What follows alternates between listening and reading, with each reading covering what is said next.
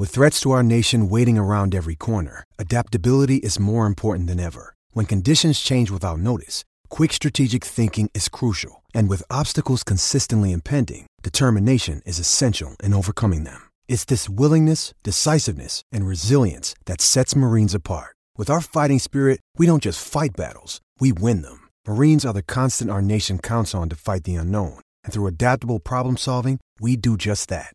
Learn more at marines.com. I'm Alex Rodriguez. And I'm Jason Kelly. From Bloomberg, this is The Deal. Each week, you'll hear us in conversation with business icons. This show will explore deal-making across sports, media, and entertainment. That is a harsh lesson in business. Sports is not as simple as bringing a bunch of big names together. I didn't want to do another stomp you out speech. It opened up so many more doors. The show is called The Deal. Listen to The Deal. Listen to The Deal on Spotify. This episode is brought to you by Shopify. Whether you're selling a little or a lot, Shopify helps you do your thing, however you cha-ching. From the launch your online shop stage, all the way to the we just hit 1 million orders stage. No matter what stage you're in, Shopify's there to help you grow. Sign up for a $1 per month trial period at shopify.com/special offer, all lowercase. That's shopify.com/special offer.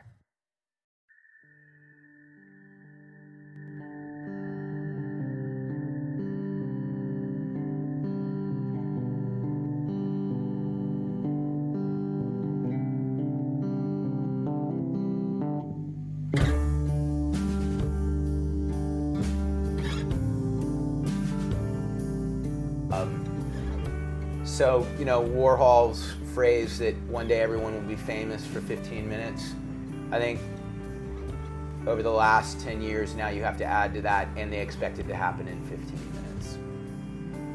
I think art requires cultivation and patience, and that's the voice of Shepard Fairey speaking about John Van Hamersveld. I've written a couple of pieces talking about John's work, talking about the Hendrix image specifically. I've also been interviewed a lot about my influences as an artist, and specifically my favorite poster. And it's tough to pick a favorite, but I always say it's John Van Hamersveld's Pinnacle Hendrix.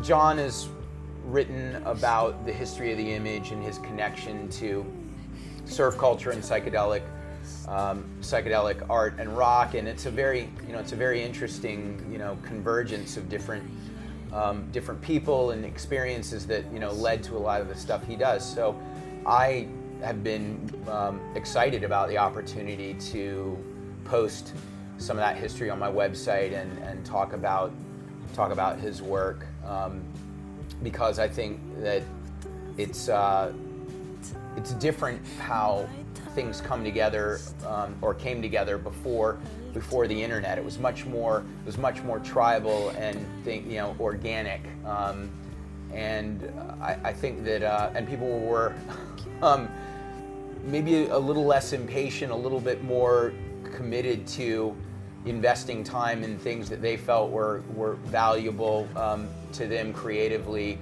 whether it would be immediately commercially successful or not. And I think that the fearlessness that goes with that actually made some of the things happen and become commercially successful that someone that was being a little bit more calculated and impatient these days, thinking, okay, I put it out on the internet, it didn't stick in 15 minutes, that might not happen now. So I think it's really worthwhile studying how a lot of this stuff evolved.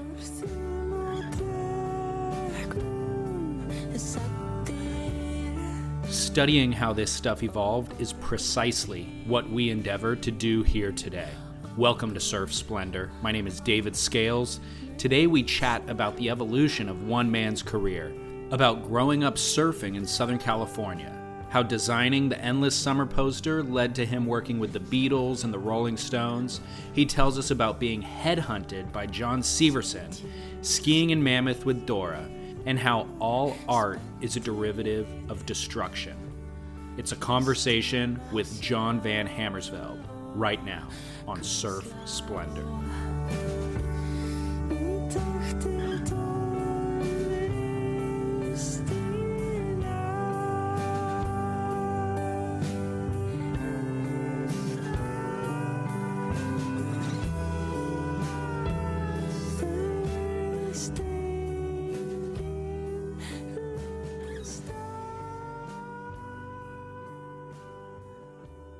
I interview a lot of Mickey Munoz and these people, and when they talk about surfing, they describe it kind of as an art form, or I think he was talking about it as a dance, which is an art form. And when you hear people analyze art, oftentimes you could take that exact same verbiage and apply it to a conversation about surfing. And I think that the parallels between the two, surfing and other forms of artistic expression, is that there's this tension between a discipline and a free-form expression. And it's writing that tension that you're trying to live in. And surfers have it in a very fleeting experience, I think. They're always trying to capture that fleeting experience. But I think artists, yourself, probably have found a way to kind of live in that tension and to exercise the discipline, but still allow the free-flowing kind of expression. So that's kind of why I wanted to interview you. You know, right. what I mean? So you're looking for an analogy of sorts, then. I'm not looking to it or for it. It just comes up oftentimes. Yes, right. Well, it's the centrifugal force, of the backwash coming up, and the force of this wave that's traveled from, this storm far, far away. Right. And you're there, and you have to counter it by, is the tide right, for the fold as it folds over. And so it's a time where you have to be there for about 15 minutes, and then it's over. Right. It's a struggle, one way or the other, between the tides and between the people. Right. So the moment, is that, it's the positioning, and then it's the pose, which became so important and so significant, with the longboard, that you don't necessarily see with the newer surfer. You don't. And they're cut a different way. They're because of they're dragging themselves around in the water, not gliding. Right. That they're built differently, So and then it's more gymnastic, more like a skateboard.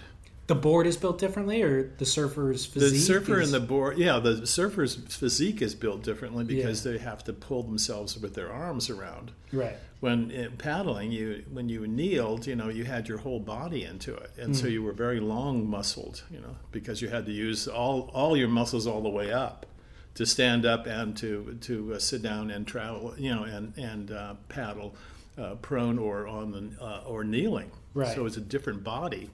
Yeah. And the pose was different, and maybe it was a little more static at times for the positioning, as the centrifugal force was coming up and the wave was folding over, the surfer had to strike a pose, and put that rail in, and go and track or what would be the word for it? Trim. The trimming was the whole thing, bringing it up and then trimming and getting the speed. When today I noticed that speed is there, the board is just like a little piece of something underneath them, and they and they've struggled to get that board in at the last second, and they're down the wave, and then they pull up and they get back into the into the tube, and they can stay back there. They can regulate it because of the nature of the board. It's really controllable, where the longboard would just take off, and you'd have to stall all the time. You're constantly stalling. It seems I've never thought about it really, but as you're explaining it, it seems like back in the day, 50s longboard, classic style of surfing, it was more, the rider was almost trying to get out of the way and let the board and the wave almost express themselves and just be a rider. And not leave too much of an imprint. It's very much opposite nowadays, where it's all about aggression and forcing your imprint on the wave, you know, and so that's an interesting aesthetic difference between longboarding and shortboarding, I guess. Yeah, absolutely. So as Lance Carson would build my surfboards in the 80s, in that transition, I couldn't, because I was so tall, and big, I couldn't ride a 6'6" or a 6'8" or something like that. It was just like a potato chip under me, So I always was in a mid-range, around 8'6" or something like that, pintail. But built a paddle, to get into the wave, when the other ones, they would cut away all that, and you just had this little tip sticking out there. It was all up to whether you could have your chest there and get your feet there. Yeah. And then when you're on it, it was just like a squirrely thing at first. I don't know how you could really control that, but watching our what was the name of the guy from the Venice real estate, a big burly character. Sarlo. Yeah. Seeing Sarlo take care of everything in the 80s was amazing. Yeah. He was really good. I didn't realize you were getting boards from Lance Carson. I was wondering about who was she.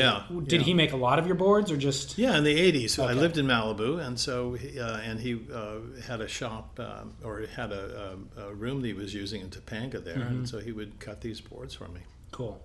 Where'd you grow up, and where'd you grow up surfing, and how did you get into surfing when you were growing up? Well, I moved. My parents moved to Palos Verdes, in 1951, into a house there that my grandfather had built for us, and in Lanada Bay. So we entered this sort of middle class world. My father was a victim of polio, but had compensated himself, so he was able to.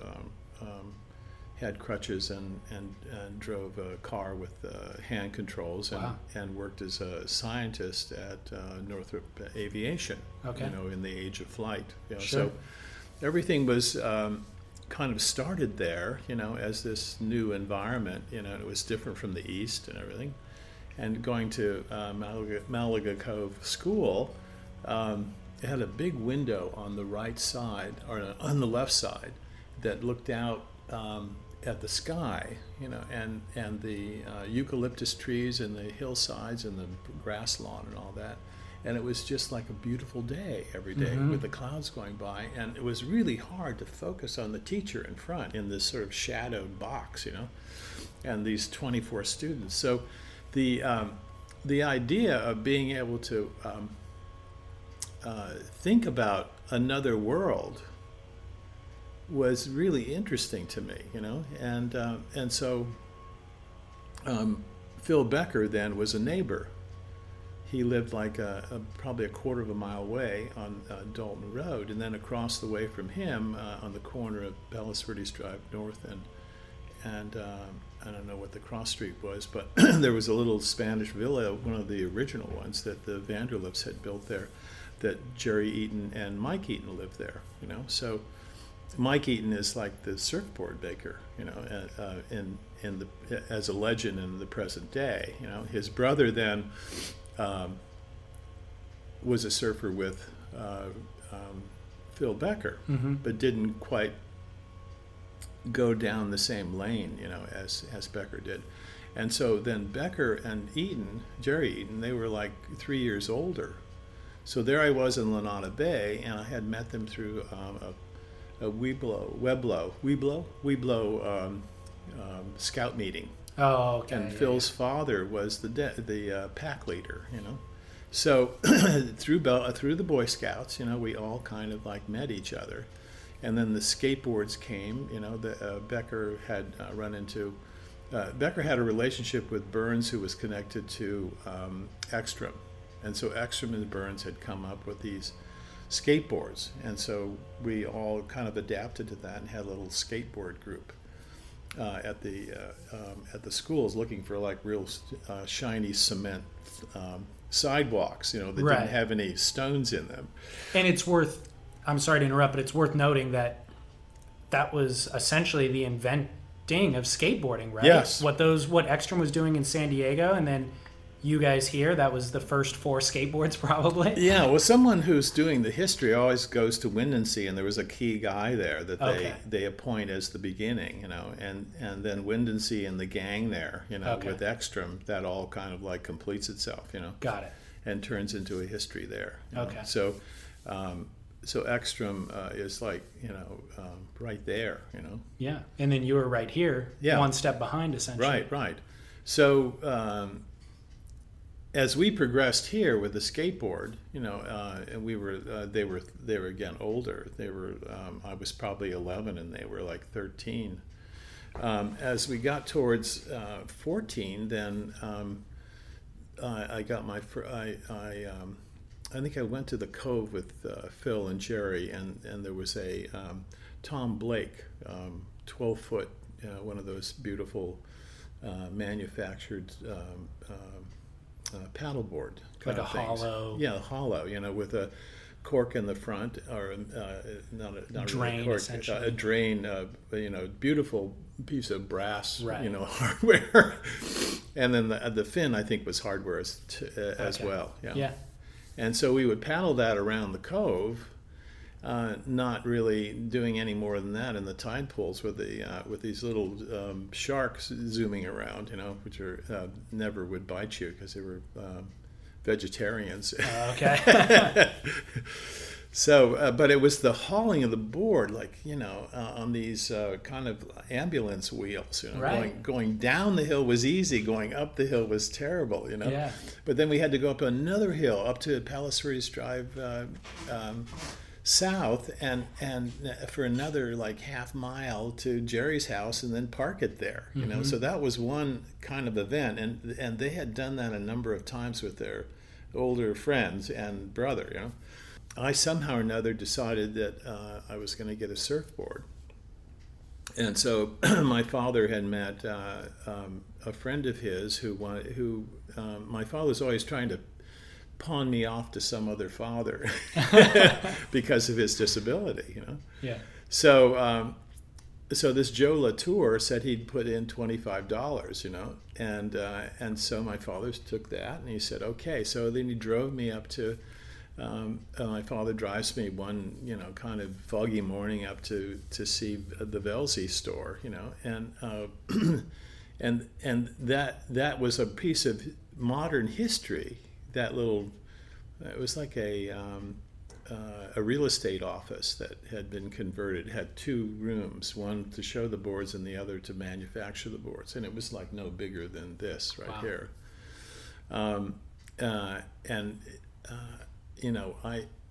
I originally, probably 3 months before, probably in June, I had been down to Dive and Surf, which again was a building this size, two rooms the size of this, with Jacobs in the back yard area with a shaping horses, and this big breakwater, these huge gigantic stones that went up that protected, the South Bay there, from these huge surf breaks, and this little tiny building, right at the foot of it, and then the roadway where everybody would go by, and that was and painted in letters there was Dive and Surf, So we had that experience, and then I was guided, to go to the Velzy thing. So the Velzy thing opens up, and in this fog, there's this 1952 Chevy truck, green, coming out of the fog, and stops with a deer hanging over the front of the hood.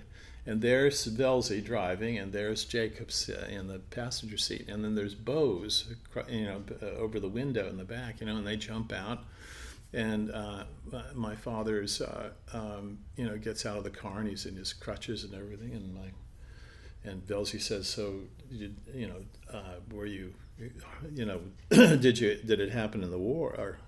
And my father said, "No," and Velzy just drops the subject. And then he always wore these keys on the side of his jeans, and in the hook there, So when he walked there was always a jingle to it. Sure. And so he goes over to the front door of the thing and puts his key in there and opens it up, and you look in there and you see all these long 10-foot boards, with the fins at the bottom hanging out.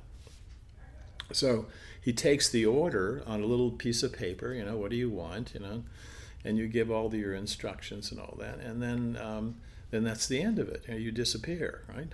So then when you come back in August to pick up your board, it's the smell, it's the glistening quality to it. But he would ask you first if you wanted a drawing on it, in chalk that Harold Edgar would do, and Edgar was like a movie set designer. Okay. Who then had a glass shop that the boards were glassed at. He and his brother. So the interesting part of the boards then is that mine had they just took the word hammer, my nickname from Phil Becker, and they did a Tahitian, two hammers crossed across this kind of shield, and then Doyle's Mike Doyle's board was there with a big totem on it, all the way down, big chalk drawing, and that's where we all kind of started. That was the center of it, As much as Greg Knoll was up on at his house at that time, or I think I met him when I was like 12 or something like that. My father was interested in the honeycomb foam systems, I guess, as a form to glass over and epoxy and everything, and Noel had the way Noel had his thing worked out is that he had a way of skinning the board that had some kind of a rack and something and a planer that could just take care of part of it, Right. Where Velzy and Jacobs, they were just hacking down, and then getting with the finish, or the planer and then the finish planing. Right. So those surfboards were the beginning, of a modern surfing generation. Yeah. These 13-year-olds, 12 and 13-year-olds, started this South Bay scene, and and then the generation you were with was like a large populace, right. but broken up into surf kind of like gangs at the end of these different streets, In Palos Verdes. Palos Verdes. Yeah. So Palos Verdes didn't necessarily. We had Lanada Bay, but that was only on big days. Sure. And we had the Cove, which was slow. Yeah. But we had Torrance Beach, mm-hmm. and Torrance Beach had a nice peak to it, or the random peaks at a certain kind of on a west swell. When it went into south, everybody said, "Oh my God, here it comes!" Yeah. Then we'd have to go north to Malibu. Sure. You mentioned the different streets in Palos Verdes as being almost different gangs. Gang has a negative connotation and a connotation with violence. Is that implied in what you're saying, or because Well, your gang was defensive, Okay. to another gang, You were new to that break, Well, there was a localism. There was, okay. Yeah. So, I mean, that's what it's known for, essentially. Yeah, is what it just wasn't violent. You talked about some of the artwork that was done on those Velzy boards. Can you tell me about kind of when you, first felt the influences of what would ultimately become your career path as an artist, as a graphic designer? In my family, my mother is the artist, my father is the engineer, and my grandfather is the kind of patent scientist. Okay. So everyone drew what they were trying to explain, So the verbal conversation always had a little piece of paper out, and they were drawing, something, So in a way, you got to see what thinking and the transmittal of thinking, through the hand and what went on the paper, and then the style of the drawing, that you would learn to find a clarity or a way of being able to show it to someone and see what I'm talking about. Yeah. So you had perspective and shading and all those sorts of things going on. So as I went into high school, I was tested for dyslexia, which they didn't know anything about that. And dyslexia is like a spatial memory, where you see all the way back here, on every subject, and it's very hard to focus on someone talking right in front of you. Sure. And realizing that information is more important than this information. Mm-hmm. So in the difficulty of that, the spatial memory, in a sense, got me through school. Being that I could have my dean of my high school put me into 2 art classes a day. So I had 2 hours. I had a very good instructor. So that developed me in that particular way. Now, on Friday, Saturday, and Sunday, I was gone surfing. I wasn't connected to the school at all socially that way. So I was always a mystery, but they knew me as an artist in that class and a gym or something like that. I was a good athlete. Okay. But I didn't like team sports, so I was always individualizing myself to some particular sport, and one was swimming. Art was something I was learning to do, which was physical, but then it had to have ideas to it, thinking, and then I was over here surfing, which was physical, and it had ideas in it, and places to do it, and reflections and different poses and almost a filmic kind of way of looking at the world, versus over here in the art world it's kind of like flat. Yeah. And you're looking at everything as a shape, or a depth or something like that, and the content which is in it, So plein air painting was, connected to surf in a way, and my mother did plein air painting, And so when people say, "Are you an artist?" then you're always accused of being a painter, right? Sure. And possibly a sculptor, and you would go to show. My mother would take me to shows at the LA County Museum, and I would see Dubuffet or something like that, and I could realize that that art could be applied to, dimensional things. Okay. So, but still, it was flat. Yeah. And so as I went from high school to Art Center College of Design, then all of a sudden my father is directing me, into it as a way of making a living, and then this word design comes in, which then brings the geometrical solids into it, and so then it becomes dimensional in a way. And there's like these automobiles that are designed, and these rooms and these places, yet you're looking at these flat images, but you're looking into them. They have depth to them. So the modern world is being explained to me, at 19 years old. John's father helped him secure a job at aerospace and defense technology company Northrop, where John designed and illustrated technical manuals.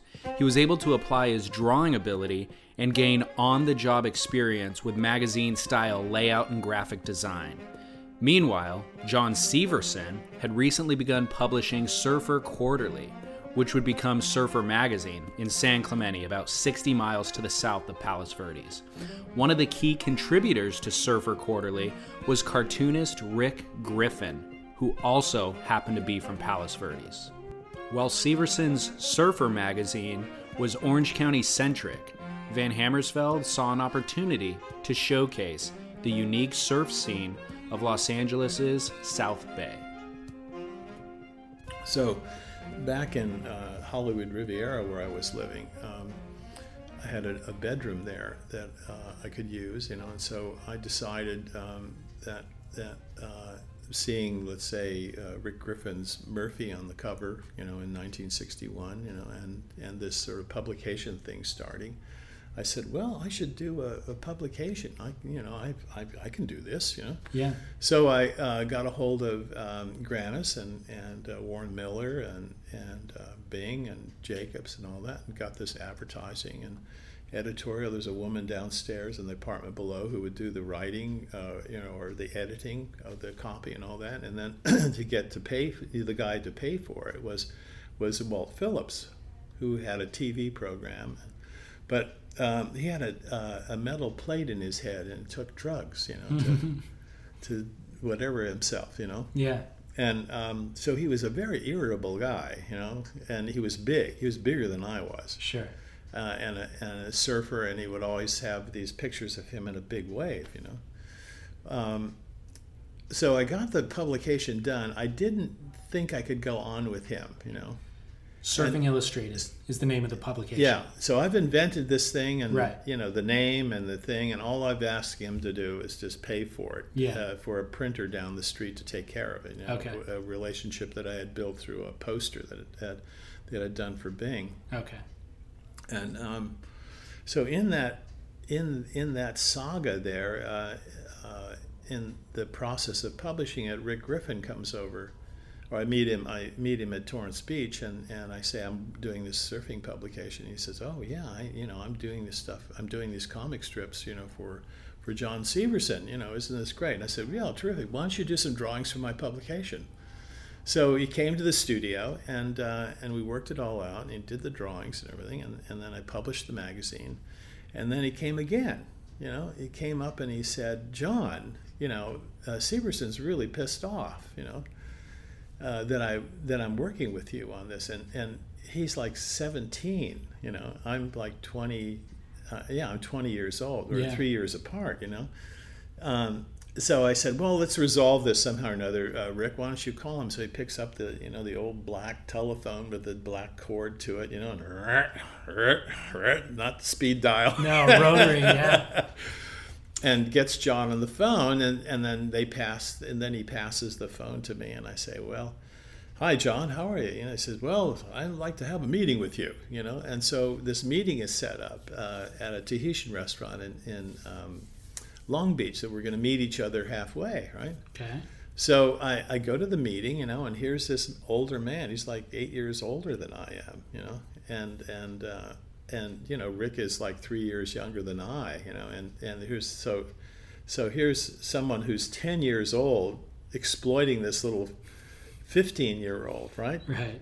Who's a part of this new society, of characters, and he's older than all of us, so his way of looking at history is different, but he's in there with Hobie and Grubby Clark and Bruce Brown, in the Dana Point dynasty, So I felt, again, I could go back to school, or I could take this offer and move to Dana Point, San Clemente, Capistrano. He was trying to eliminate Surfing Illustrated? Yeah.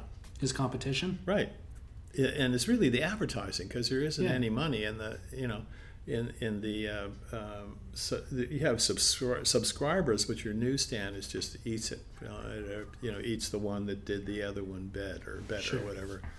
So I arrive, in this scene, and here's Grubby. He asks for a trademark. Here's Surfer. I, redo the Surfer title there. The logo on it and the formatting. And I'm actually producing the magazine for him, because I had this. He didn't have anybody like me who knew how to manufacture the magazine. Right. And stylize it with the art education. So he came to the process with an art education, but he didn't. He had to find the process. He had to learn it online in a way, but as it was being published month to month. So the crafting of it got better and better. Yet he was a photographer and a filmmaker and an artist as well. So he was no dummy. Sure. He just didn't have the polish, and that's what Art Center gave me, is this modernism, the structure of a grid. So with the printer, and the flats and the designing and all that, I did probably 9 issues. Okay. And then within the world there, I would go to parties, socially, and Hobie would be there, and Bruce right. Brown, and John's wife, and just a gang of all kinds of different people that you saw in the 50s. Right. As when you were traveling from Malibu to Windansea. Yeah.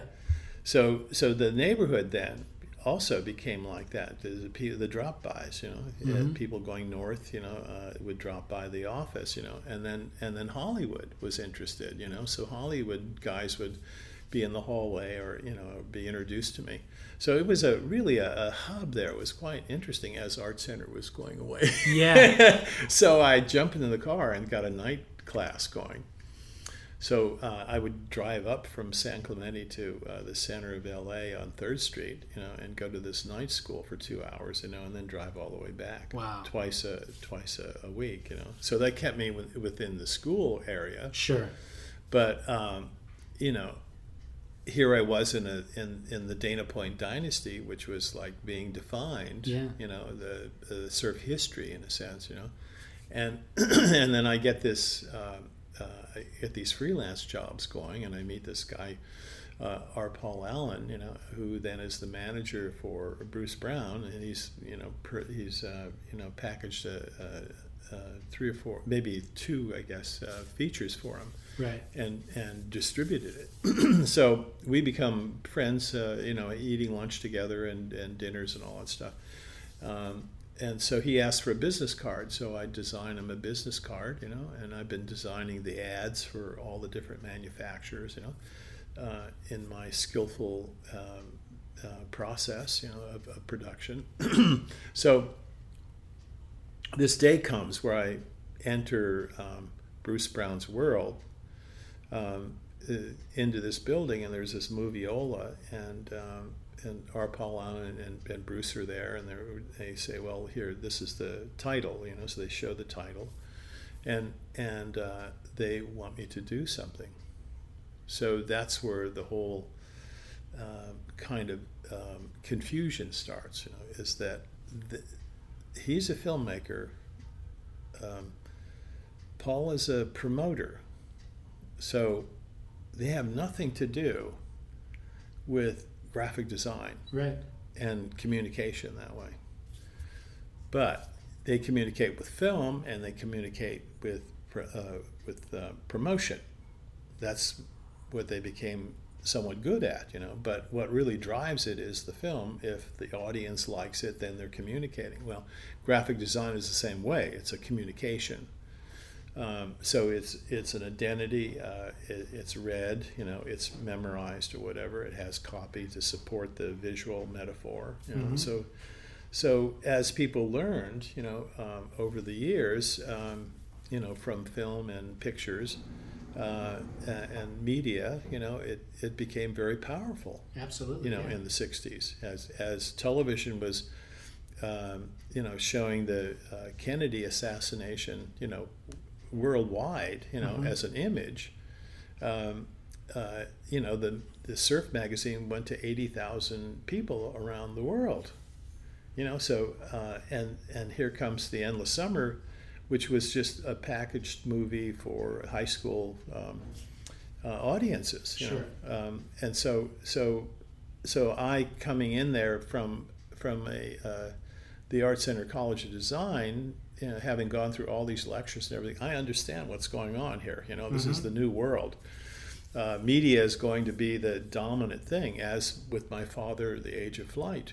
So right. I notice that sometimes, the surf industry is run by a lot of people who wanted to be professional surfers and weren't able to, and so they fall back into some sort of a position. Yeah. But I noticed that the longest strides are made by somebody like yourself, who has just that little bit of discipline from actually getting an education in one way or another. Education. And being able to follow through with something. And right. Like you said, Severson had a lot of these good attributes, but he didn't really have the framework that you had. Right. So you come in and just apply this framework. Right. And all the pieces, then the mechanism starts working. Right, right. Before we get into the Endless Summer kind of poster design, I guess, you left Surfing Illustrated to go work with Severson at Surfer. After starting Surfing Illustrated, it looks like, doing my research online, that there's 16 issues that exist of Surfing Illustrated. Did it go on without you? Yeah, it went on without me. Okay. Yeah. So were you only involved in the incarnation, the first issue or two? Yeah. Okay. The poster itself, the Bruce Brown iconic Endless Summer poster, we're looking at it right now from this Vanity Fair issue, March 2014. They did, I guess, a 4-page spread on you, the 50th anniversary of the movie.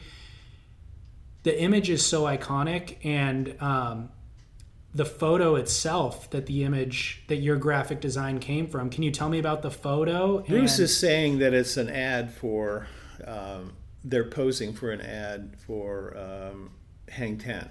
Okay. And he's looking at the trunks, but not so, you know. We went out there specifically to Salt Creek to set that up, and I posed everybody, and Bagley took the photograph. I didn't have the 4x5, you know, but I was directing it. But it was, the objective of the photo shoot was to come up with an image for the poster. Right. Got it.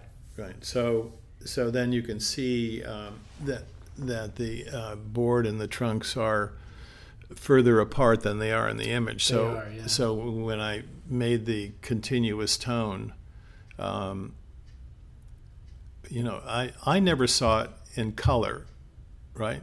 And an artist has done this at Vanity Fair, colorized it. It was always black and white. Oh, really? Yeah. Interesting.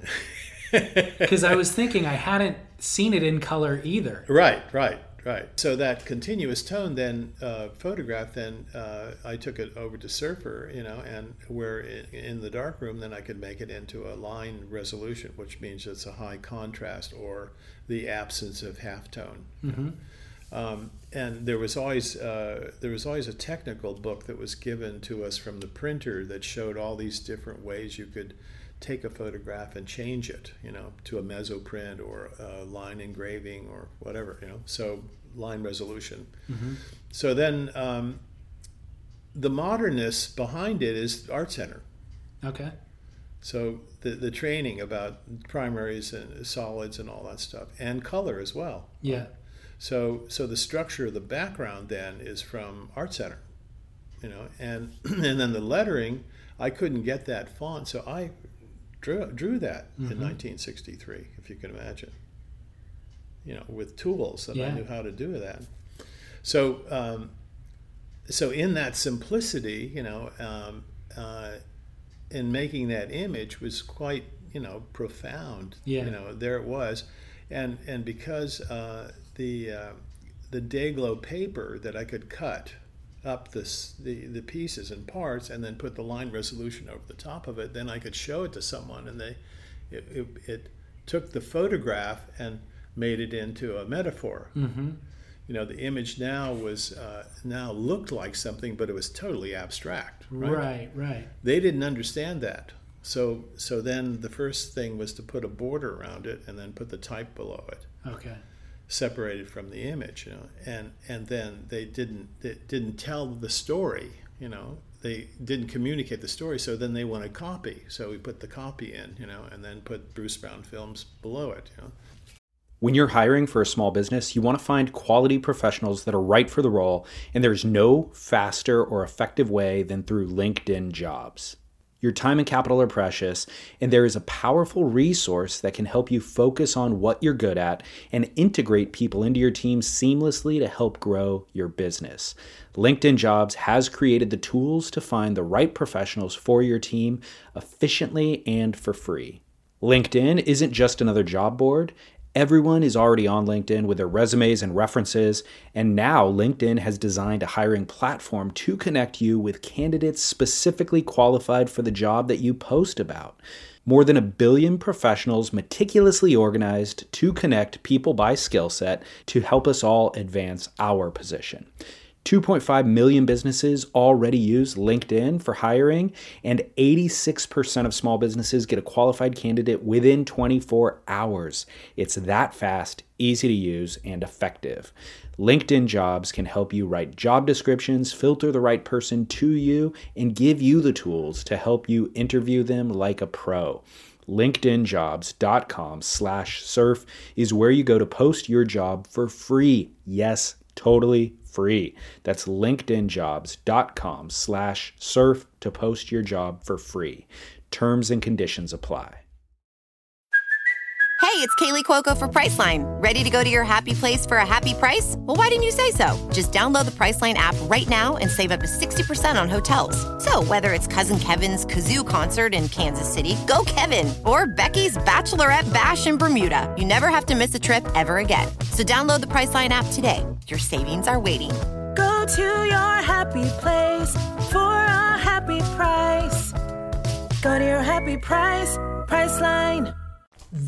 Your work, kind of touching on something that you just said, is that your work often connects kind of with a very familiar and specific image, like a couple of surfers with their surfboards, but there's oftentimes an element of abstraction in it as well. And I think, and that would be, I guess, the extreme color palette in this example.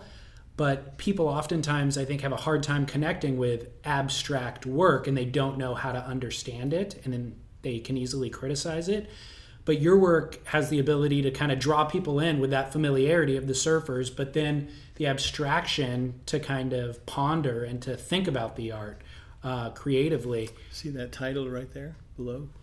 No, right there, that big book? Seeing Abstract? Right. Yeah, is that the idea behind it? Yeah, that's who I became, yeah. Well, that was my question, was The Endless Summer the first example, really, of that?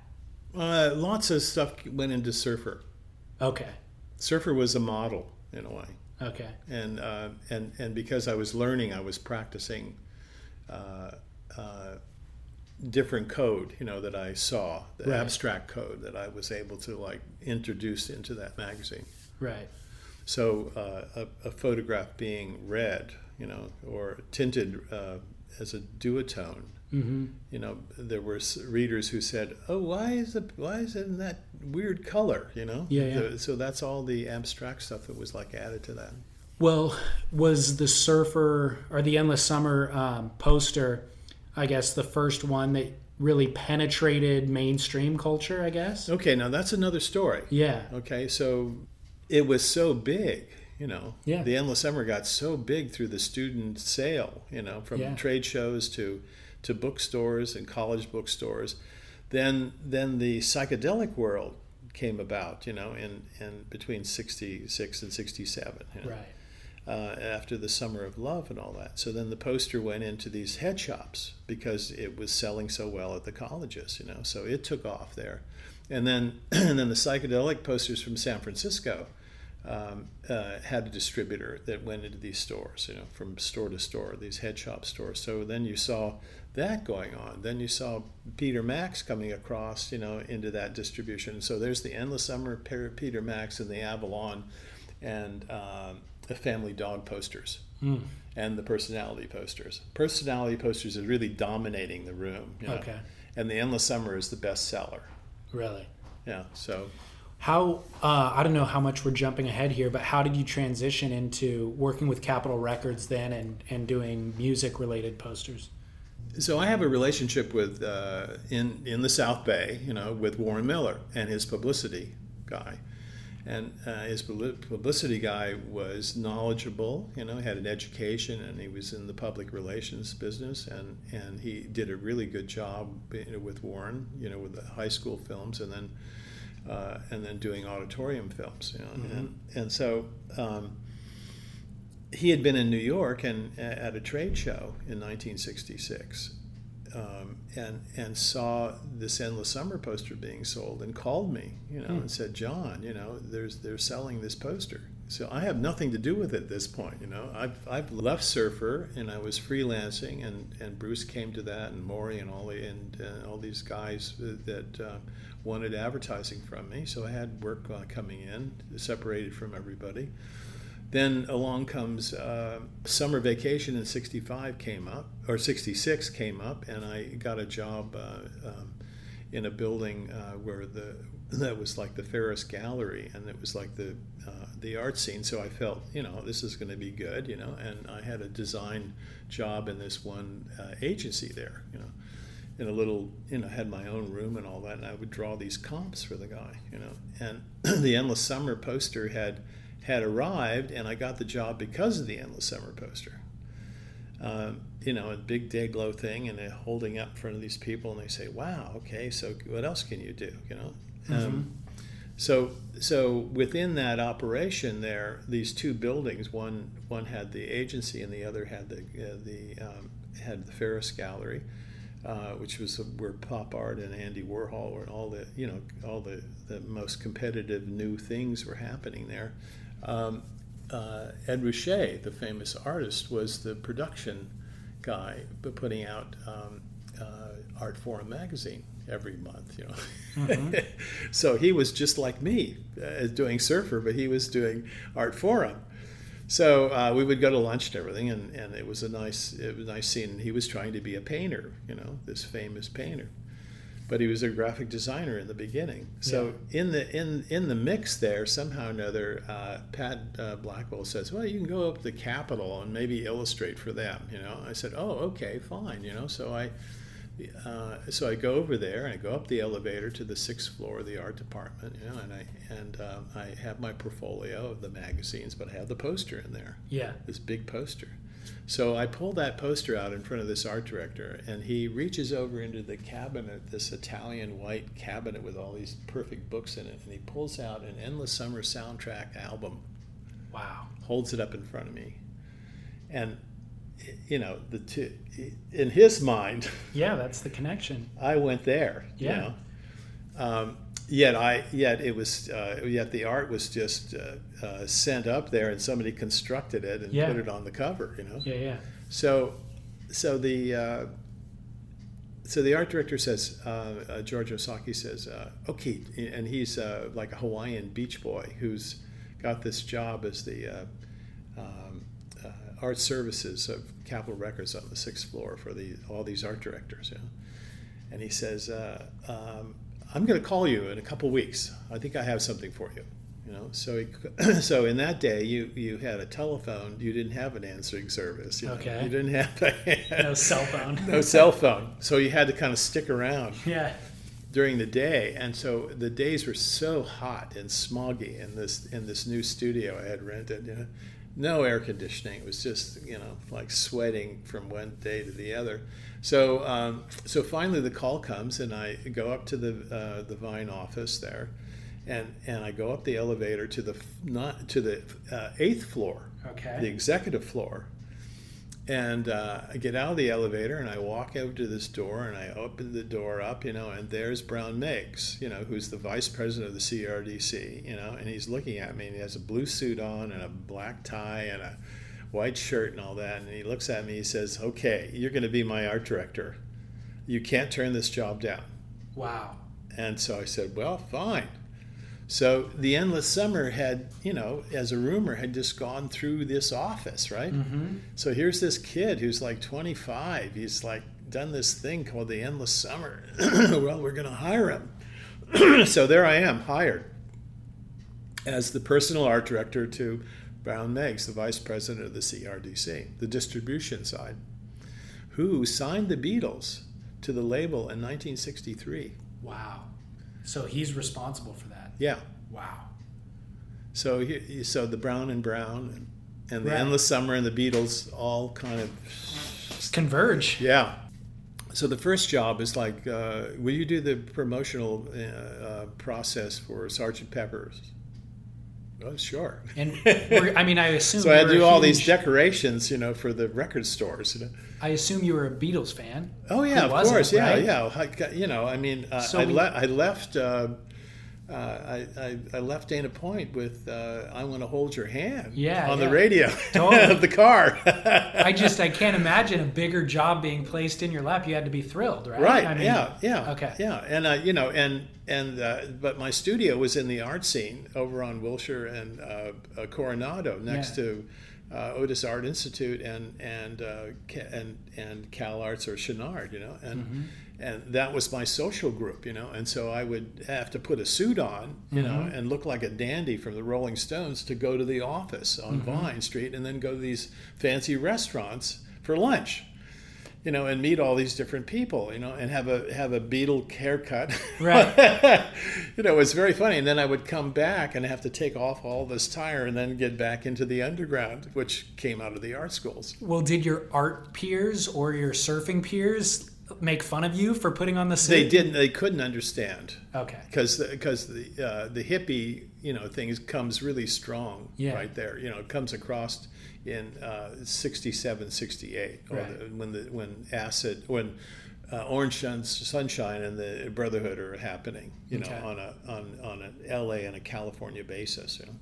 So I think that Hollywood's always been endeared by surfing, and there's a glamour with surfing. So creating that most iconic surf-related image of all time really would obviously grant you access into that world. But at the same time, the work that you're doing in music kind of validates you to the surfing world. Right. It's like, yeah, one of our own is an artist, that's cool. But once the general world and the music world validates you and loves you and wants you and is supporting you, then, now the surfers have something to be proud of. Right. Our little boy did good out in the big world. No, very true. But also, what I've learned, as a surfer is to be hip. Yeah. So as I enter Hollywood, I realize that these guys don't smoke grass. Yeah. They're like 10 miles or 6 miles from all the art parties or whatever, and maybe they go to the strip. But they don't even do that. They just hang out in bars and get drunk. That's sure. And wear these Italian suits and try to look like Hollywood. Right. So this is what Brown saw. He saw someone from the underground. Yeah. And who would understand the material coming across. The media. Right. So what I had to do is look like the Rolling Stones or the Beatles, and even the Beatles were making their change from the Cockney Liverpool world with a suit over the top of it, to these hipster, taking acid and Indian music and all that, right? Right. So it's really about being hip, and that's what they noticed, They needed a touchstone. Yeah, like, wow, he's hip. Yeah. He was hip here. He's hip there, too. Right. And a part of surfing is the dumbness, the sure. uncultured quality to it, but it has its hipness, Right. Yeah. So you have to understand that, the words coming out, the lingo coming out of the mouth, of someone who's not very educated, but a hell of a surfer, Right. Well, the passion is what translates. Right. Yeah. So you had to admire that, Right. I mean, when you're in front of Mickey Dora, there's Hollywood. Right. Right there, and you're just learning as a surfer, like Hollywood hip, and that's where that comes from, Right. The Malibu, Mickey Dora is like, comes out of this blue LaSalle Cadillac convertible, and pulls his board out of the back, and this white thing, but these funny patches all over it in multiple colors, that someone's done for him, and walks down and then prances down to the water, and he goes out there and all the pose and the fit and that, I mean, and then he comes in, he doesn't say anything really. Yeah. He's just like this beautiful movie star, of its day. So interesting. But cutting the fabric and the communication of being the hip surfer.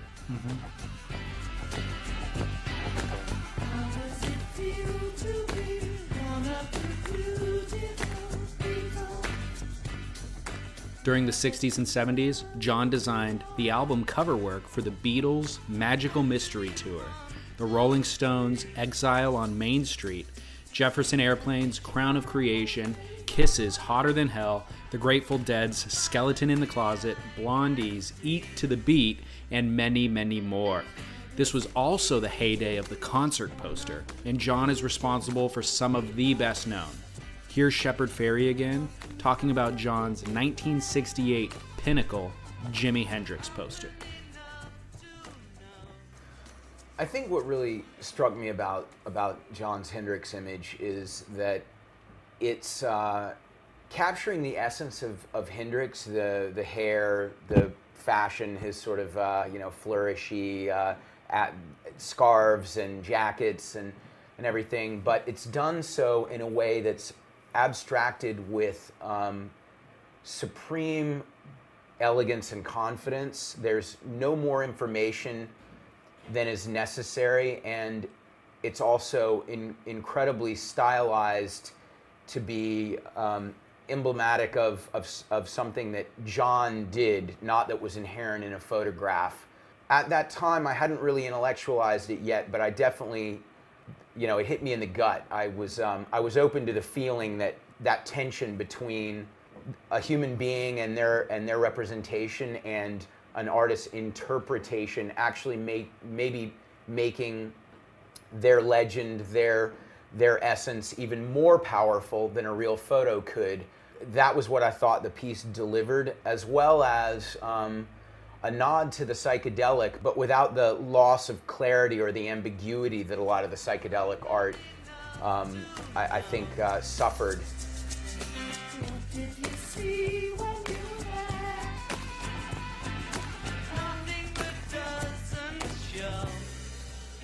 You've interacted with, obviously, a lot of celebrities and famous people and important and influential people, both in the surfing world and in the music scene. Is there anybody who stands out to you as prolific that, I've interacted with, fairly important people, and some of them you walk away from the meeting and go, well, that let me down, and there's tons of celebrities nowadays who are famous for nothing. Yeah. Was there anybody that, you felt like you were in the presence of greatness with, or that was particularly prolific? Michael Thompson. Really? Yeah. Sean Thompson's cousin, is it? Yeah, I was his consultant, design consultant. For what? For the business of Gotcha. Gotcha, got it. And starting the other brands. Okay, so did you work together like on a day-to-day basis? Weekly. Wow. So being a consultant came out of being at Cal Arts for 7 years as a teacher, and leaving that institution and saying, well, I'm not going to teach a 19-year-old anymore. I'm not going to go through that process, because yes, I get a good student out of it and they get benefits from me, but I really, $200 a week, for a teaching job, is great for politics, and but not financial. So I'd have to always work really hard, and then I'd take the Friday off and I'd go out for 4 hours and stand there and do my, kind of like a TV show. Sure. So I decided in 1980 I would be a design consultant. So I'd separate myself, and I would go to the vice president, which I had learned from the record business. Sure. Who could almost say yes, who would introduce me to the president, which is like Michael Thompson. Got it. And he can say yes. He can say yes. Got it. I couldn't get to couldn't get through Quicksilver's politics, and at that time I was involved in Jimmy, so I was a part of the creation of Jimmy, so everybody had to say yes to me. Right. And I had an art dealer friend, Jim Corcoran, who was managing the money, so he was like my producer, and then Ganser and Sepp were administrators, but I was the head of the media, in the sense of designing what people are going to see on these pages. And so I devised a black and white campaign for them, and asked for $75,000 from Corcoran, and they paid it, right? Gotta love that. And had a national campaign in black and white, which was like unbelievable, for very little money. But that created the brand look. Yeah, I loved that brand when I was growing up. Yeah. It's really, whatever happened to it? Why'd it go away? Really? Yeah, the two just were... Management? Yeah. You did... They got so bad at saying yes that all they got is no's at a certain point. Yeah. Because see, when you're at, the interesting part is what I'm complaining about is the corporation. The problem with Jimmy Z is that it started like as a Malibu underground, that you could photograph and you could talk about it and you could see because of its connection to Malibu and Topanga. And it was such in opposite to OP, which was Orange County, which was a developed market about these corduroy pants, or short pants, But they got into the T-shirt business, and they were really big in the Midwest, and had a huge, millions and millions of dollars coming in. So they redefined the business. OP just said, here we are. We've made like $500 million. And so Jimmy Z then is fragile.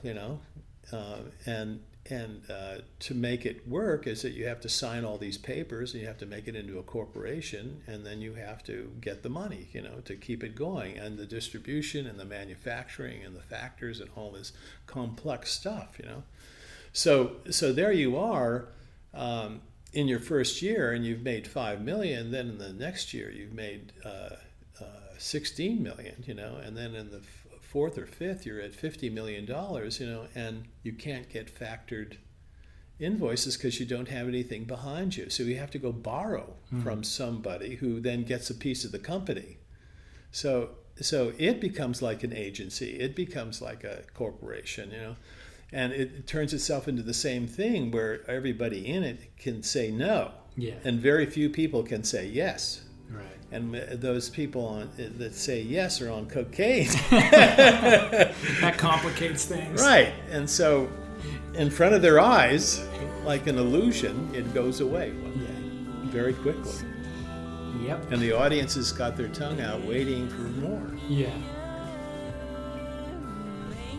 In addition to his expansive body of work in the surf and music industries, John was commissioned to do a mural in Los Angeles for the 1984 Olympics. He also designed the logo for the Fat Burger restaurant chain and more.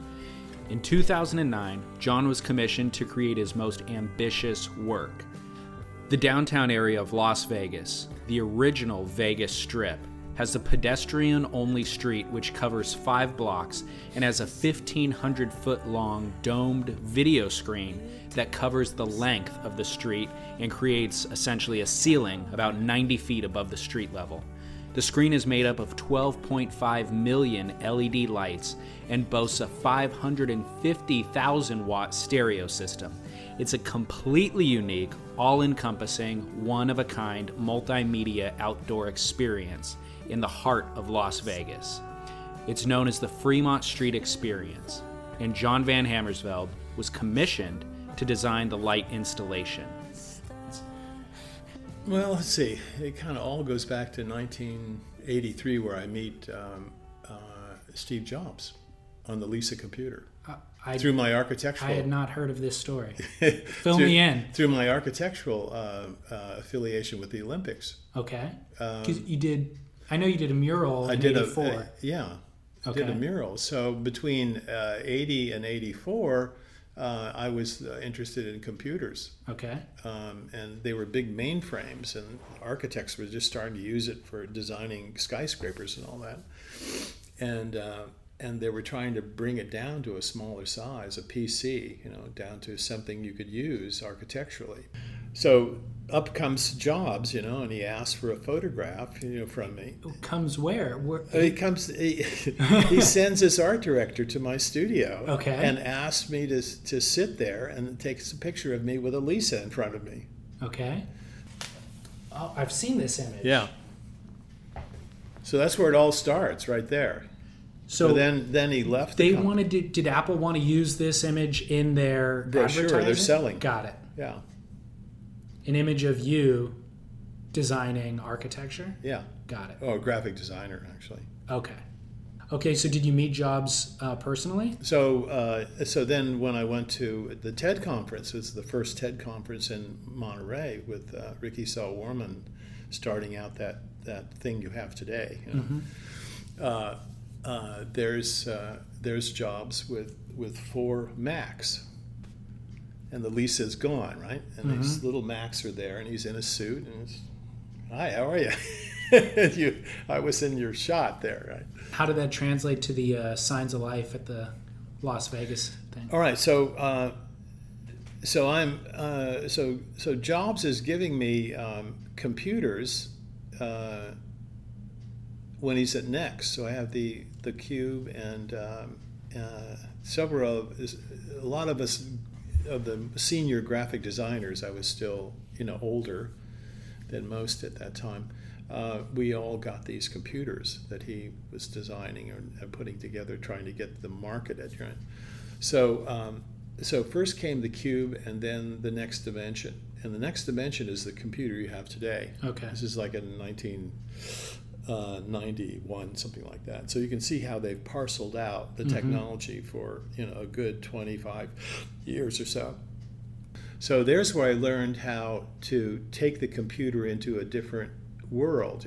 As much as I had done the architecture of the Fatburger chain, which was going from drawings to computers in the early 90s there, from 90 to 95, I was able to understand all that stuff. So then when I went to Las Vegas and into this whole kind of new thing called the Fremont experience, you looked up and you said, wow, this is fucking great, I mean, and then you go down to the office and you see this in a room this size, a big, huge computer that's been set up to actually take each tile, in this 1,500-foot dome that's 90 feet high and 100 feet wide, and to see how these little kind of probably, I think they were like 2 feet, 24 by 8, something like that, bricks, or like panels. And so there were 17,000 of those with 24 lights on them. Okay. On just that one little piece. Sure. Okay, but then you go back down to the office, and walk into this room, and that was the computer that chopped our data up. Okay. So then we went into another room, and there were like 6 monitors, and then sitting next to it was me on my laptop. And what was in my laptop is all my line work, that I had pulled together for years as a vernacular. So then from there was just using Adobe programs, Premiere and this and that, and putting this data together. Took about 3 months or something like that, just periodically going up to Las Vegas for 2 weeks at a time. Right. That I make this film, an artist making a film. Normally, these commercial people have made the film, for The Doors or American Pie or Kiss or all those various. So this is like the only artist doing actually one of them. And so today it's still there. 5 years later. Yeah. It was 10 million people would see it per year, so 50 million people saw it. Crazy. Are you happy with the work and the experience? Oh yeah, it was unbelievable. Yeah. Yeah, nothing like it. And they want me to do another one, but I'm not sure if that same person that I did it with is with the company, because we got to do it, take it away from the normal manufacturers of that kind of cinema, that's done in Burbank. We were able to do that alone by ourselves, putting the data together and then being able to send that to the computer to have it cut. A lot easier to do it that way. So that's my trail, I guess. Yeah. Not trying to force a metaphor, but just something that I thought of with one of the things I was reading about you or I saw about you.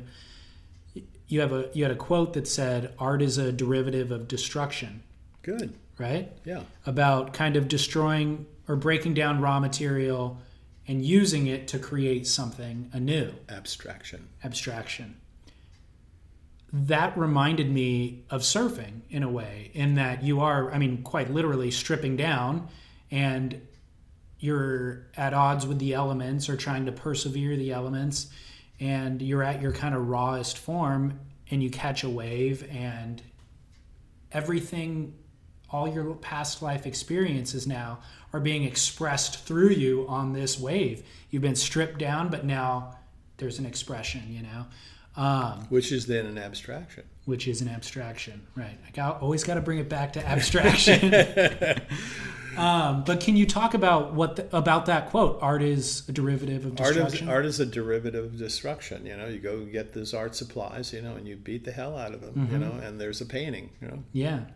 And yes, you can convert realism or the photograph in front of you, which a lot of artists do. But in most cases, it's always abstract. From Picasso to Duchamp to everyone is seeking the abstraction, a different way of looking at a painting. Right. As much as the earlier, 20th century art is just stuck in this abstraction thing. Yeah.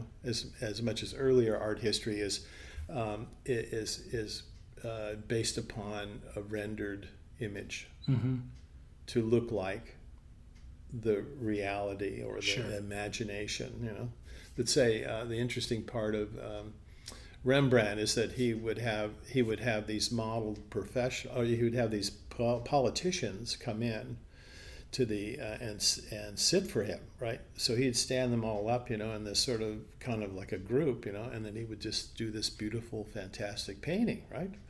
And then he would have to have the politicians over to take a look at the piece, and they didn't like what they looked like. So you had those problems in that day, is that what the person felt they looked like and what they saw in the painting that the artist made of them, then they would fire him. Right. So they were always dealing with, in the Beaux-Arts way, they were always dealing with this realism. Yeah. And they made abstractions in realism, let's say the Dutch masters and all that. With the in art history, here's a still life of all this fruit and this and that, and candles and everything, and then apparently that's like a political statement, Yeah. That the art historian could go on and on about. I don't know even where I heard this quote, or if it's actually true, or if it's just something that's made up to illustrate the point. But it was about like Picasso on a train. And somebody recognizes him, a passenger recognizes him and approaches him and says, hey, you're a very famous painter, but why don't you paint more realistically? And he says, what is reality to you? And he pulls out a photograph of his wife out of his wallet and he goes, this is reality. And Picasso says, wow, well, your wife is very small and one-dimensional. Very true. Yeah. See, the problem with the naive, in all of this with the word ART is that they look at everything as a painting, or a copy of realism in some form or another, and so where plein air is sort of a still life, and it's supposed to be realism. It's still like an abstraction in a way, not like abstract expressionism or impressionism. Let's say the impressionist painters going to the outside of Paris, to make these flamboyant color sort of images that were diffused, versus the urban part of it, Seurat, and with these very articulated, realistic things, that were still abstract, but it was still formed around linear images. It had a narrative to it. Yeah. I'm Alex Rodriguez. And I'm Jason Kelly. From Bloomberg, this is The Deal. Each week, you'll hear us in conversation with business icons. This show will explore deal-making across sports, media, and entertainment. That is a harsh lesson in business. Sports is not as simple as bringing a bunch of big names together. I didn't want to do another stomp you out speech. It opened up so many more doors. The show is called The Deal. Listen to The Deal. Listen to The Deal on Spotify. What you've obviously taught in art school, and I kind of always struggle with that, like with the concept. It's easy to teach art history, I guess, or not easy, but I understand teaching art history. There's facts that exist, and I'm going to convey these facts to you.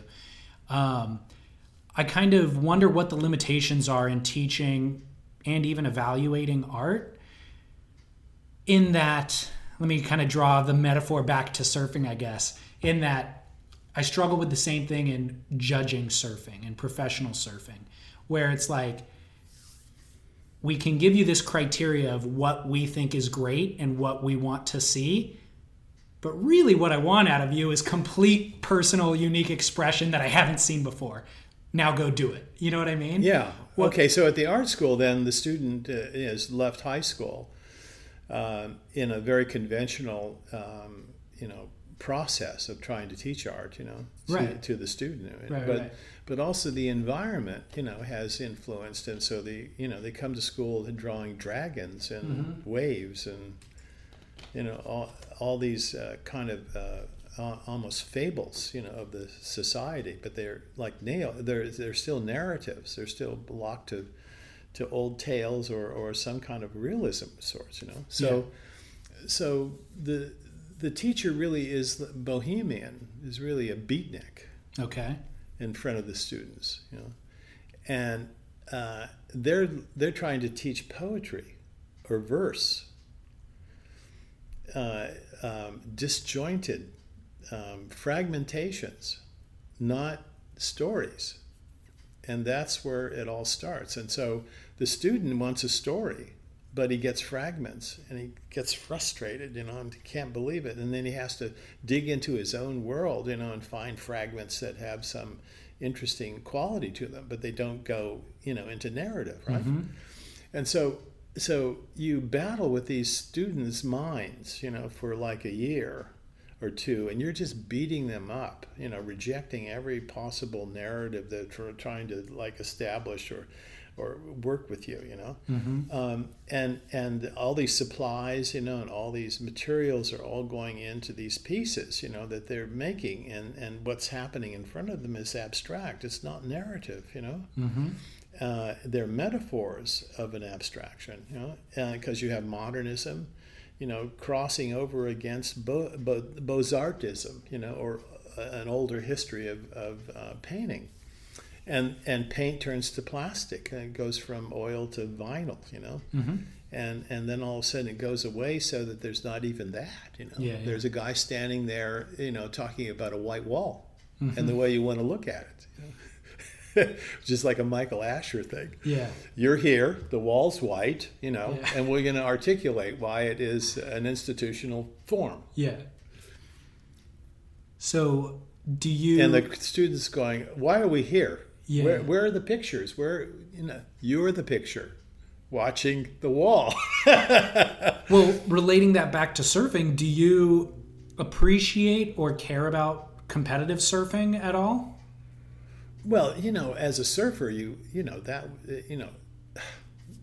Malibu, 1983, you're at the third point. There's 5 people, that have come in almost from different villages, right? And you're there with them, and there's a structural politic that's going on, and who's going to get the wave, and when. And then there's all these guys inside, who are going to jump in at the last second, cut you off, Yeah.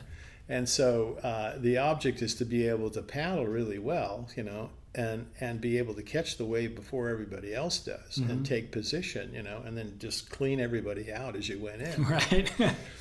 That's competitive. Absolutely. Yeah. But also, it tells a story at the same time. The wave and the man and the pose and the articulated physical vernacular, that's taking place almost as a painting, a visual, a photograph, of which we worship. Right. In this day and age, we worship the photograph, which is just a split second, Yeah. of the person getting into that position. So I see that, and I follow that. Yeah. And I always remember the day I was with these two industrial designers at Windansea, and I was pointing out at Big Rock or something like that, or no, Simmons Reef, and I was saying, "See that wave out there?" Now, in my mind, I'm right there. I'm in the wave, oh, yeah, he's going to make it there, or even if there wasn't a person, I'd say, I can make that part. And I'm down below, And the two industrial designers are trying to focus on what are you looking at? So perception has a lot to do with what the surfer is, So Jojo Florence, John Florence.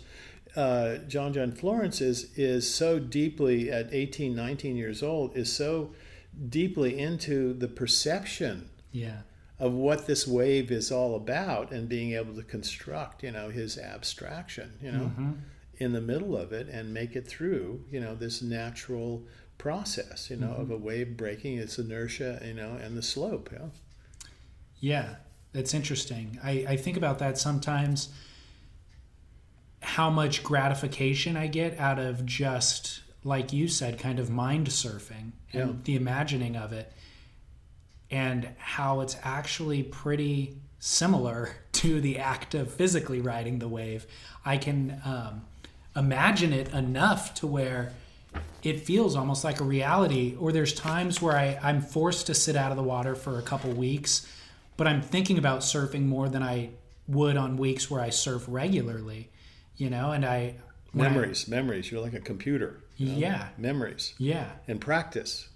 And doing it over and over again, so the board doesn't purl anymore. But now it turns right, now it turns left. But I'm on the nose in the curl. As a younger person, though, I had no appreciation for the thinking of it. It was all physicality, What do you got? There was a French guy that came by with this, the best is the West. I watched his thing. Yeah, and so read that aloud. It says, it's a quote from you, and it says, surfing is a fantasy in your mind. It's a natural system. It's real. It happens in a cycle every year. It's real. But it's you thinking about it and getting a fantasy from it. It takes over. It becomes another world, your world. That's exactly what that is. Yeah. Yeah.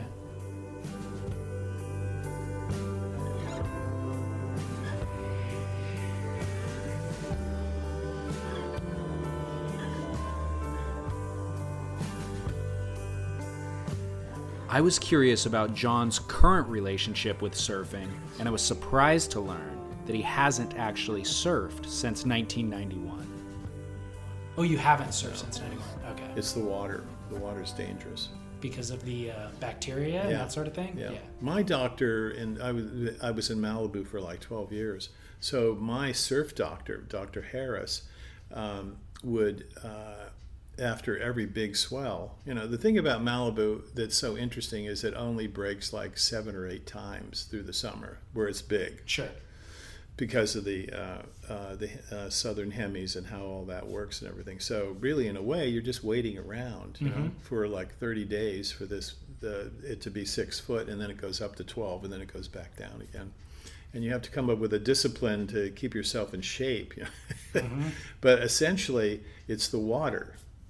And so through the month, you're going in, for these 2 to 3 foot waves, and you're getting exposed to this, to this bacteria. And so I was shitting white one day, and I went to the doctor. He went to see Dr. Harris, and he said, well, the thing you have to understand, John, is that you can't go in the water every day because it breaks down your resistance. And so AIDS was going on during that time. And so I really decided that I would look into all this around 1990, and I threw an event at Pepperdine Auditorium called Surf Geo, and it was we had all these people come in, like there were like 4 or 5 different doctors and speakers on the subject of that. And they really outlined the whole thing about the water, about the mercury and the fish that you could eat above and the fish you wouldn't eat below, And so it was a pretty disturbing thing, And then Hyperion has a pipe that goes out 5 miles, And then they just drop it out there. But they talk about all the stages that they went through to create a cleaner poop, But you have this whole LA thing being siphoned down into this little tube, and processed and then sent out there and dropped off. Well, the ocean works in a very, kind of interesting way, that it has stratus to it, and it has currents that are moving below and above and the middle, whatever, based upon the storms above, what's being sucked up and what's being sent down. So who's to say, really? Oh, yeah. particle-wise, what's out there? 5 miles isn't that far. Right, right, and is that contributing to the bacteria? Why would you go in there when it is the fourth most polluted in California? Yeah, I don't think that I will now. Thoroughly disturbed. Yeah, and when I love the third point. And you have 3 peaks there that are unbelievable, and you jump from one to the other. Even with a long board, you skid over that first peak and then you go into the next one, drop into the next one. It's exciting, at just the right tide and everything. And then you paddle down to to the what they call the third point, and then it's kind of slow and reasonable and you like it. But on a 12-foot day, it's fantastic. Yeah, we just. But got still, a you're days. If you look down, there's all kinds of fucking particles all over the place that you have to keep your mouth shut, Yeah. And these guys you're always talking to them, I got an ear infection. My nose is all fucked up, my throat, I was sick the other day. This is all going on in normal life, and everyone's eyes are still on the surf. Good God, it's so fucking fantastic. You're right, though. It's become part of surfing is you're going to get ear infections and you're going to get sick. I've accepted that, Yeah. It's just part of it. One of, or kind of a final question for everybody that I interview is, what was the last surfboard that you rode? I know it was 1991, but can you remember? Yeah. Let's see. I think at that point I can't remember his name. One of the guys I met, in Malibu, who worked at Natural Progression, one of the shapers, Lance made a board that is Lance Carson, Mm-hmm. So I had an idea that handling these breaks, with the smaller boards coming in, and even with my mid-range, Lance Carson, everything was great, but I wanted to be further out at Point Doom because the pollution wasn't as bad there. And you have a set of waves that when it's big, so you have to, get that big wave and it breaks and then it breaks again. So how do you go from one to the other, and how do you even get it? Yeah. So I had the shape that I like, but I pushed the mass forward, so it was a little thinner as it went back to the tail. And so what I noticed is that when I paddled, I was straight along the water. I wasn't dragging at all, because for some odd reason, if you push the weight back, you then tend to have the nose higher up in the water, but if you put it forward, then that's flattened out, So when you're paddling, all that momentum that you get, from being forward, and you're forward in the wave is making you forward at the same time, and then when you hit it and you're traveling, and then you start putting the tail down, then you have this really nice, thin, fast board, right, because of the tail section, and so that board, was just like incredible. Where was that? Was like a revolution to me. After all the surfboards, I had one that commanded the water politically. Yeah. Do you still have the board? No. Do you have any of your collection of surfboards? My quiver from Malibu? No. What happened to it? People stole it. Really? Yeah. Legitimately? Yeah. From where? Just from garages and storage and wow, this and that. Yeah. Crazy. I was thinking about that first board from Velzy with the Tahitian hammer logo on it. Yeah. I wonder where that thing is. I can't imagine. Yeah. Curious though. There was like one Phil in my world of the surfing magazines in Dana Point, and I was a friend of Phil Edwards, so I got a Phil Edwards 11-foot gun from him. Wow. And long and narrow, and so on bigger waves it was really, amazing. And I struggled on smaller waves, but on big waves it was really good. Yeah. And I left that at a house in Portuguese Bend and went to art school, and then later found out that it had been cut down, and reshaped. Heartbreak. Yeah. Are you interested? I mean, kind of this conversation started with Endless Summer. Are you interested in modern surf films at all, or have you kept up with any? Some are sent here, on a disc. I mean, again, it's not the way it was when I was 14. Where it was very exotic. And you went to a high school and saw Bud Brown there. And it was like a newsreel, and you would see some of the local surfers who had made that trip and made that wave, and and they were in the movie. I lament the change because when I was growing up, it was mainly on VHS, but I really cherished those movies because they were less frequent than they are now. I had to save $30 to buy one, and then I'd take it home and I would watch the thing until the VHS was burned out. And it was exotic, and but then your digestion of it, you don't take it as seriously either. If you're going to this high school auditorium to watch it, you're invested. If you just open a new window on your computer and click play and it's free. Okay, well then where we are, basically, and I always love doing this,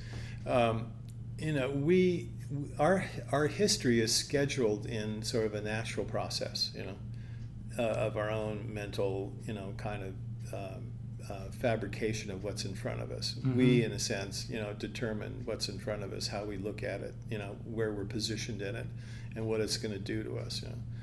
So, computers are simulations. So basically, the camera's going to the water there, and it's a simulation of what's actually happening there. And so then that's fed back to you, as a message from a foreign place. Right. And you're there perceiving only what they or the simulation wants to give you. So your experience is left out. Mm-hmm. And your memorization sometimes is left out as well. You're not concentrating the same way because you're not physically in it. Sure.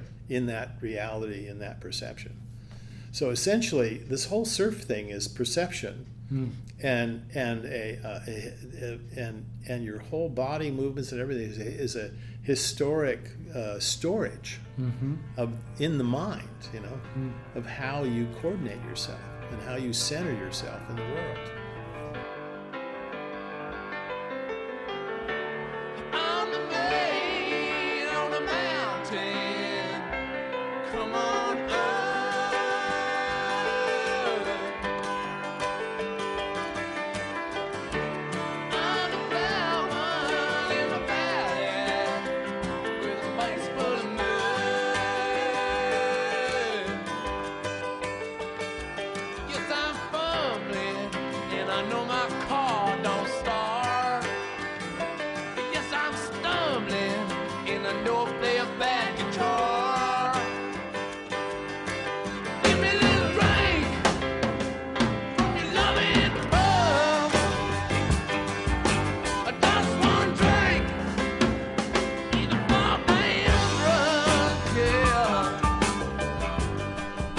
John Van Hamersveld documents his transition from the surfing community into music and psychedelia in his autobiographical book, My Art, My Life.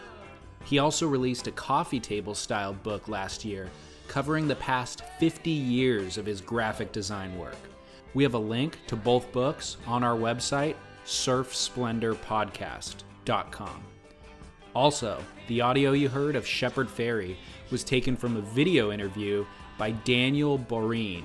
We have the full 20-minute video on our website, along with a couple other videos of John and, of course, a lot of imagery of his work, including the incredible Las Vegas light installation, Signs of Life. Lastly, if you're in Southern California, John and his wife recently opened a gallery space in downtown San Pedro. The space was formerly the Williams Bookstore, established in 1909 and made famous by catering to patrons like Charles Bukowski. It's an amazing space in a very cool downtown area. I highly recommend a visit. We have a link to all that information where you can contact John or his wife to make an appointment to visit. All of that's on surfsplendorpodcast.com. Thank you, John, for a wonderful afternoon. If you, the listener, enjoyed this episode, go through our archives and listen to past episodes with many other icons of the surfing world. Everything is available for free on our website, in iTunes, or wherever you download podcasts. And of course, invest in the future of the show by simply sharing this episode with a friend. The more listeners we have, the more shows we will be able to produce. Thanks for listening. This is David Scales for Surf Splendor saying, until next week, ciao. And, I was a skier. We didn't talk about skiing with Dewey Weber or any of that stuff. No, I didn't.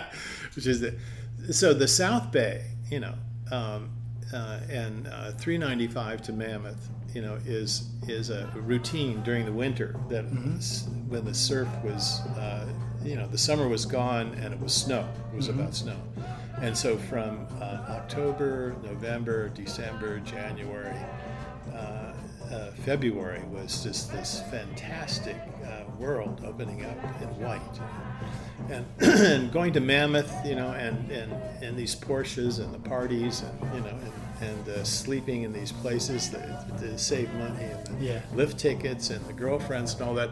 I mean, just it made surfing look stupid. Really? Because it was more sophisticated, more European. Sure. You have Bogner outfits, and what a world. Yeah. And there's Dewey doing these tip rolls, down the hill. Dora, when I first started skiing, there was Dora. He had followed us up from the LA. He was a friend of the Eatons, Crazy. And so Jerry knew how to ski, so he goes up with Dora, I'm like 13, something like that. And there's Dora dressed in black, black Kneisels or something like that. Amazing world. Wow.